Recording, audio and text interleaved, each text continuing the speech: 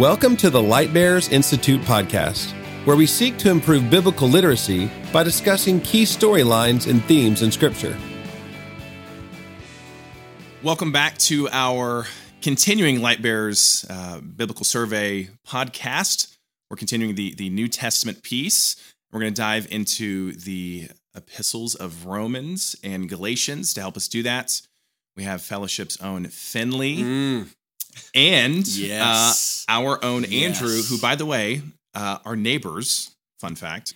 Yes, we get to see each other more frequently in the summer, and we share some chickens at the house as well. We ate some of those eggs this week. We had last night. Just total honesty, who takes care of the chickens more? The Robinsons, easily. Particularly no my wife. about that. Yes, less the Robinsons collectively, and more of my wife, who loves her little farm. Yeah. So Finley, pastor at Fellowship, has been a good friend of Lightbearers for a long time. Has taught for us at Institute for many years, and so glad to have you. Thanks, man. Glad to be here. And so Andrew, give us a little insight. Why? I mean, we talk about this when we couple these books together. Why the coupling of Romans and Galatians? Why are they paired? Is there a similarity? What's going on there? Yeah, for the most part, as we built this New Testament survey, we looked at it chronologically. So rather than going in the exact order of the books of the New Testament, the way they appear in the table of contents, we look at it chronologically, and it appears from the best we can tell that Galatians was one of the first written books, first written epistles of Paul, I should say. And so we wanted to start with that one as we began to look at Paul's epistles. I know we did Thessalonians last week, but kind of Galatians is an early one. And then we looked at thematically, Galatians and Romans kind of deals with the same topics. And so there's a chronological piece to it. There's also a topical piece where Galatians and Romans both talk about kind of the response of the believer to the law. And so it builds off these ideas of Acts 15, the question of circumcision, but really just this, okay, do believers have to become Jews to become believers? What is the relationship between the law and faith? All of those sorts of topics are going to show up in both. And so that's why we went ahead and grouped them together. So and Finley, you can correct me if I'm wrong. Isn't Galatians often referred to as Little Romans? Yeah, it definitely, as you dive into both of those books and look at some of those themes, you see some of those big picture ideas, and it's almost as if when Paul wrote Galatians in the beginning, it you don't ever want to call the Word of God a rough draft. But it kind of almost was a little bit. Yeah. He kind of was forming some of his ideas, talking to an early church that he had spent some time with in Galatians. He had some great love for these believers and was concerned because they'd wavered. They were distancing themselves from what was the true gospel, and so he was giving some of his earliest arguments in that early epistle that he wrote to them. And then later you could tell, it was probably 15, 20 years later that he wrote the book of Romans, and you could see some more fully formed ideas that were less specific because he was writing to a group of people that he hadn't fully met yet. He hadn't spent time with them, and so you get more of his kind of fully formed ideas of what the law, faith, righteousness, response, all of those things, how they work together. Yeah, and I've heard it said that, it's almost like he's a little more heated in Galatians. And again, not in a sinful way, but like you see a lot of his passion in Galatians, whereas Romans is a little more theological treatise in a sense. It's a longer working out of some of these same ideas. And pastorally, he'd spent more time. Like he had been with these people in this kind of Galatian region. It was a regional letter. And so he spent more time giving a personal kind of pastoral, you get more emotion that's in there versus hey, I want to make sure that you understand these bigger things, which is more what Romans was kind of geared towards, a little less personal. Talk, and love this in your outline. Talk a little bit how you structured that of I know obviously you're a pastor, you're pastoral, but even just your outline for us as Lightbearers. Talk a little bit, what was your motivation in structuring it that way? I mean, on your outline, you put even this section called "Check This Out" with each section, and right. So kind of explain your rationale in that structuring. Yeah, some of it was some of it was just personal for me. Romans is probably my favorite book in all of Scripture. And so I just selfishly wanted to spend a little more time on it. When you're the teacher and you got the microphone, you can do that. And so it's like, hey, here's what I'm going to do. And so we spent about an hour. Need to cut his mic time on this podcast. Yeah. Timer set. Yeah, exactly. We spent about an hour on Romans, just kind of covering the big ideas. And so the way I kind of approached it was we kind of had 5 sections that we talked about: God's righteousness and condemnation. It's kind of 1 through 3, and then God's righteousness and justification was kind of the middle of 3 through the end of 5, and then God's righteousness and sanctification was 6 through 8. We did God's righteousness and sovereign choice was 9 through 11, and then God's righteousness and new living was 12 to 16. And basically the structure was just trying to kind of follow those main themes. And so, hey, here's what's the main theme of each section, and kind of the really big picture. Hey, you have to get this to understand what Paul is trying to say. And then went a little bit deeper in giving some explanation. And then I just, at the end of each section, kind of my idea was, hey, check this out. If you're a follower of Jesus, here's some more of the heart. Here's some more of the emotions, the things that really should grip you personally. And then sometimes there are some ministry implications. Hey, if you're a part of Light Bearers and you're learning, like, what are you going to do with this content? It's just, is God's word just going to find its way kind of into your head, or is it going to make its way all the way down to your heart and then out into your living and out into your ministry and stuff like that? So that was kind of, hey, here's the big pieces, and then here's kind of a heart piece to go along with each section. Yeah, it was just hearing you say that, all these sections, kind of God's righteousness really listed as kind of this theme. And so you put, I know on your outline, one of the key verses is Romans 1:16 as a key verse. So, define righteousness, and then why in Romans, you've touched on this a little bit, but why in Romans is that such a big point? Yeah, sure.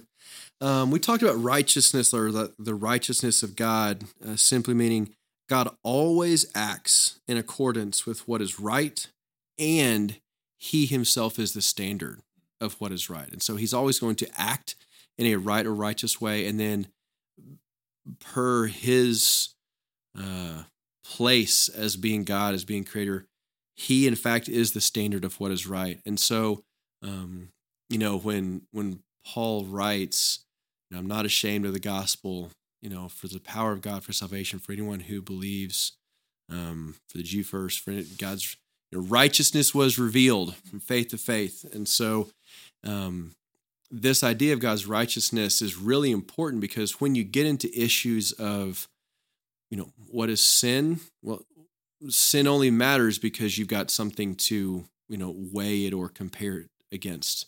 When it comes to condemnation, how can someone be condemned for the unrighteousness? Well, it's because God is the standard. When it comes to faith, when it comes to the gospel, when it comes to redemption, when it comes to God's desire to deal with different people in different eras, different times, like, that's God's right. And, God is righteous. So, he himself is always going to act right or righteously, especially when we start talking about justice, and he's both the just and justifier in Romans 3. And he's the standard. He gets to set the ways in which his creation is going to interact with him from that point forward. Yeah. So, do you think that's hard for us to hear as Americans? This God sets the standard. We're just so individualized. Absolutely. Yeah. We've been raised in the Western idea of, personal individualization. Then you have freedoms that come with that. The only wrong is to encroach upon someone else's individual freedom. And so you are basically erasing the whole script. You're deleting everything. The whiteboard is being completely reset, and you're starting with God as the center of gravity and his righteousness, around which everything else has to now orbit. And we just naturally put ourselves at the center because that's what sinful, selfish people do. And so Romans is going, hey, hate to break it to you, but you're not the sinner, which we know kind of intuitively, but we don't ever act in that way. And so God, as the center of gravity, reorients us, and then we can't just take our individual world and stuff it into that. You have to completely start over. And it is hard to hear, but I think that's why Paul spends all the time that he does reminding us of God's righteousness. And for me personally, I knew this to be true growing up, but when I was in college and started studying Romans, it was one of those light bulb moments where you just kind of have this awakening going, that's why everything hasn't worked. That's why everything seems to be off. It's because I've tried to place myself as the central point of my own story, and it just doesn't work. You've got to put God there instead. Talk. You mentioned this, and you talked when at our institute class, that this idea of God being both just and the justifier. You said a quote which I loved, but you said it's understandable that God's just. It's miraculous that He's the justifier. But that was good. I'm glad I said that. Yeah, it was great. I wrote remember it down. that. I wrote it and I underlined it. That's really great. Yeah. Great. But talk on. Just this idea of justifier. You mentioned that in righteousness. Is that? You mentioned your story. Is that a personal thing, or is that as you read this? this idea of He's just and the justifier. How does that tie in with the righteousness piece? Yeah, I think this was something that I you read God's word, and every time you kind of seemingly find something new or fresh, or you never fully understood it. I remember one of my seminary professors spent some time on this, and it really kind of opened my eyes to the significant difference of Christianity as compared to all other religions in this regard. And that, we understand, if you've got this, if you are coming at it from a religious standpoint, that there is this higher being, that there's this outside power, and, the regular, false religions would say that God is just, that justice needs to happen, that there is rights that need to be, or wrongs that need to be made right, penalties that need to be paid. And so we get that God is just, but the Christian perspective, the Christian belief is going to be that God not only says, yes, I am just, but I am going to take part in the justification of what has taken place. And the secular world will say there's no need for justice, and because there's no wrongs that have been committed. So you have this idea of God's righteousness. It brings about this need for justification because people are living as condemned. People are living as people who have been made unrighteous before a righteous God. And so now He's going to enter into the story and say, yes, justification has to happen, but I'm going to be the one who actually makes it happen. So, it is understandable and miraculous. Yes, very true. Okay, I get to ask a question now.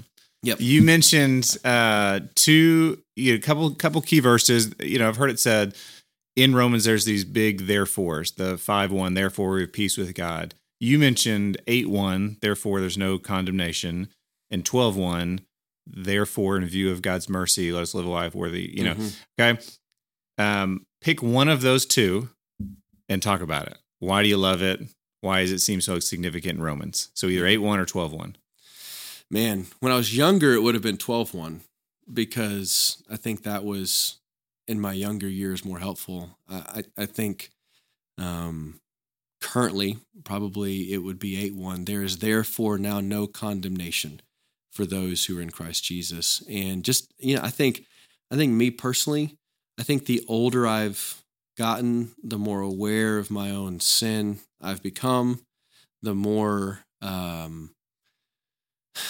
unholy, unrighteous, unworthy. You just, the more you look at God, the more you see who he is, the more aware I am of my own failures. To come upon a verse like 8:1, for all the ways that I failed and have fallen and screwed up, you not only take your teenage years, you take your college years, you take your early adulthood. I got teenagers now, just kind of going like, personally, when I find myself, failing in the words that I choose to say, my attitude, thoughts, actions, you can come back to 8:1. There's therefore now no condemnation for those who are in Christ Jesus. And that is just it's an unworthy place, which is the reason that 12:1 comes later, talks about worship, offer yourself. I think when I was younger, that was more of this is what I'm supposed to do. I'm supposed to do this now. 12:1, which is true, but it's completely because of the response that you have to 8:1, that there's no condemnation. That is almost impossible to overstate because of how powerful it is. So that's good. I love that. Going back to your outline, you I thought this was great, just being applicable and giving these to the students. But you mentioned the Romans Road. Mm-hmm. What is the Romans Road? Is that, some Andrew would ask, but is that overused? But explain a little bit of Romans Road. What's your rationale wanting to teach that? You and I are from an age that if you grew up in the church culture in the 80s and 90s, I literally have a pencil with the Romans Road engraved on it. Right. And so this was just part of the way people grew up in Southern church culture evangelically 25 years ago, 35 years ago. So put it, what's the place for it now? What's the value of it? What is it? All that. Yeah. I think, we spent some time, in class working through what, Paul's arguments in Romans are. And then I just wanted to say, hey, these are some kind of unique things that you can kind of pull out. If you were in, if you're in this kind of mentoring discipleship season, like, hey, here are some things that you need to know, that you need to some call them tools in your toolbox, call them skills that you have. So this Romans Road idea it's just a way to articulate the gospel. It's not the only way. It was a helpful way. It was a functional way to take one book and some major themes and kind of work through what Paul's argument is. And so, it nicely apparently fits on a pencil.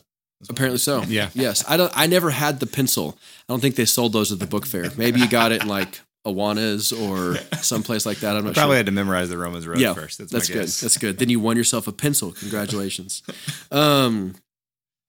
Now, the Romans Road kind of generally follows, linearly through the book of Romans. Talks about the problem. There's no one righteous, no, not even one. The consequences, the wages of sin is death, but the gift of God's eternal life. The solution, Romans 5:8, God demonstrates his own love for us in this. While we were still sinners, Christ died for us. You have this, opportunity for faith. He talks about, kind of gives this summary in Romans 10, believe in your heart, confess with your mouth, believe in your heart, you will be saved. And then finally, this response that he sees in Romans 8, neither death nor life, angels nor demons, nothing, height, depth will be able to separate us from the love of God that's in Christ. And so, it's a road just because you are, kind of clicking along. You start at the beginning and quarter mile, half mile, all the way along. You're kind of progressing in your thought. And Paul's making this argument about who God is, who man is, what the consequences are, what the response is by faith, and then kind of that life of worship. So just a helpful way to articulate the gospel for someone who wants to take the kind of way through Romans and show it that way. Yeah, and I think you make a good point that, whether or not we use the term Romans Road, just these to have kind of some tools in the toolbox. Just things to anchor ourselves on. We've kind of, we've gone away from anything formal, and so we've kind of lost the ability to say, hey, here's some grounding. There's no catechism of sorts anymore that's widespread. And so, whereas 500 years ago, kids who grew up in the faith knew lots and lots of theology and doctrine. Now there's not as much there. And so we can't assume that college students or other people have a base level of here's what the gospel is with clarity. And so I think to give them that is really valuable. Yeah, I think anytime you're teaching and reteaching, teaching and reteaching, you need something that has the appropriate balance of both just the weightiness of the truth, but also, is it simple enough? Is it repeatable? Is it something that is clear? And so I think having this kind of line through Romans, to me, has been helpful. Some of those key verses that have been a part of my life. So, yeah. So that's Romans. That's all there is to be said. We've all covered of it. Everything, all of it. We've crushed it. We've totally crushed it. So now, move on to Galatians. You mentioned this at the beginning of the podcast, but he spent more time with the Galatians. It seems a little more of a personal feel. So shifting to Galatians, what is Paul's personal appeal in the letter? Explain that a little bit for us. Yeah,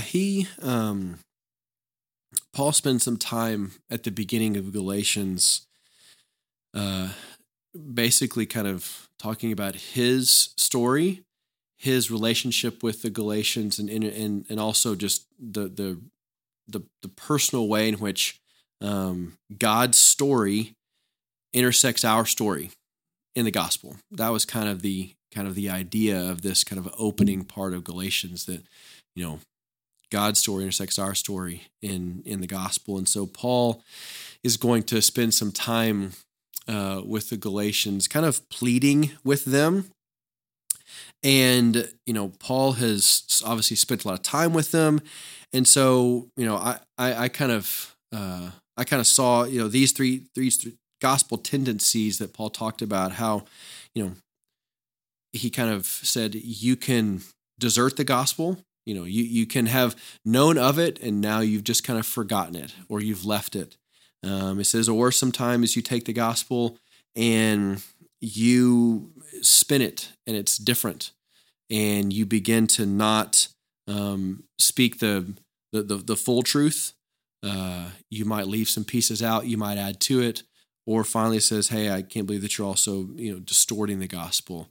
Some people in some eras and sometimes tried to add to the gospel. I think currently in our culture, we try to make the gospel more palatable, easier. We kind of distort it. It's like, no, it's fine. God really isn't this kind of harsh. He's all loving. And so he kind of gives these warnings where he talks about it's easy to find yourself deserting, speaking of a different or distorting the gospel.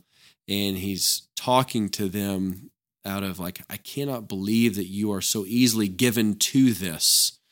I want you to believe as I do, rightly and deeply, about what is actually true. You mentioned that. It's that pretty strong rebuke in Galatians 1, and then is it chapter 2? And there's kind of even Peter, even Cephas, of this getting away from this. This tendency as humans to kind of get away from that, and even a calling out of Peter. Yeah. After he calls out the Galatians. Right. So you talked about two contrasts, kind of law and faith, mm-hmm. and then spirit and slavery. Pick one of those two and talk a little bit more about that for a minute. Sure. I think, probably like I was saying before, just where I am, personally, just that idea of slavery is one of those realities that, because of our kind of individual, we're given over so easily towards our individual wants and desires. We don't feel as if we are slaves. But I think that it's only when we force ourselves to consider that we truly are a slave to sin, do we have the appropriate response that a slave who has embraced their freedom would have. A slave doesn't return back into those same restraints or restrictions that they had before, but a slave rejoices because they've been set free. And I would much rather live and teach and parent from a place of rejoicing rather than like white knuckling. I'm a white knuckler by nature. Like that's how I was kind of raised, and that's kind of my internal makeup. And so I have to kind of go all the other direction and even know that my given tendency is to try to gut it out myself. But he's saying like, if you're enslaved, like you are bound. I've come that you might be set free. And so now you get to walk in this freedom. You get to walk in the Spirit, is how he describes it in Galatians over and over and over again. You get to rejoice that you've both been set free, and you now have this new life that is yours. You now have this ability to be close and connected with God, and you don't have to walk back in to this old life that you once, had. You now have this new life of freedom. And he spends a lot of times in Romans and in Galatians both talking about the significance of the freedom that believers have. And particularly in Galatians, he's talking about the freedom from the need to add to the gospel. I don't think that we do that as much today. I don't think that we necessarily try to add to the gospel as often, but we also don't embrace the slavery that we were in. And so we also get it wrong in a different way. We don't think that we were actually in that position. Okay, last question. Yep. Let's imagine that we brought Paul into this podcast. Alive. Yeah. Okay. Good clarification Thank there, you. Brett. You get one question. What do you get to ask Paul? You're now in the interviewer seat. And you have the freedom to address him as Paul or Saul. Paul or Saul, both. I would ask him, there's so many things you could ask him.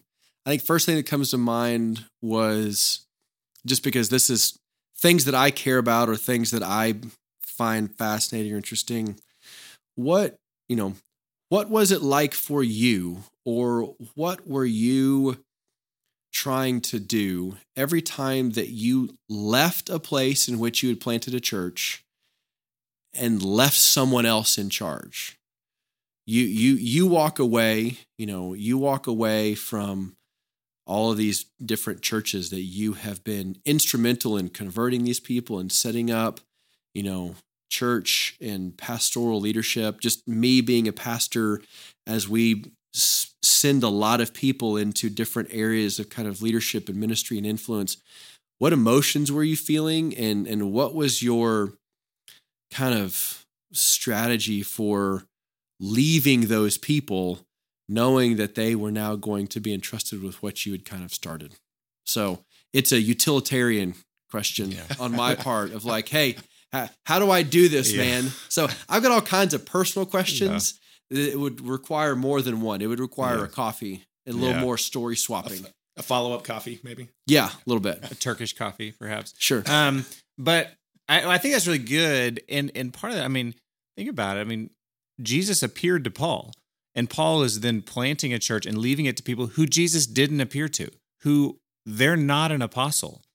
And so, there's an incredible faith that happens there for Paul, because he's walking away knowing no one here has seen Jesus, but they all have the Spirit. And so I have to trust that the Spirit's the one over this church, not my message and not Jesus' appearance to me. Yeah, I have to trust that the Spirit is working. And then, oh, by the way, we get our whole New Testament because they screwed it up. And so he was okay with that, I guess. And that's why we have the Old New Testament, because he's talking about, hey, by the way, this and this and this and this. Let's have a correction of errors here and some revisioning of what needs to happen. So, yeah. It's good. Well, thanks, man. Thanks for coming. Absolutely. And we'll talk to you again soon. You're a great neighbor. Thanks, neighbor. Appreciate it. You've been listening to the Light Bears Institute podcast, a production of Light Bears Ministries. For more information, visit lightbears.com.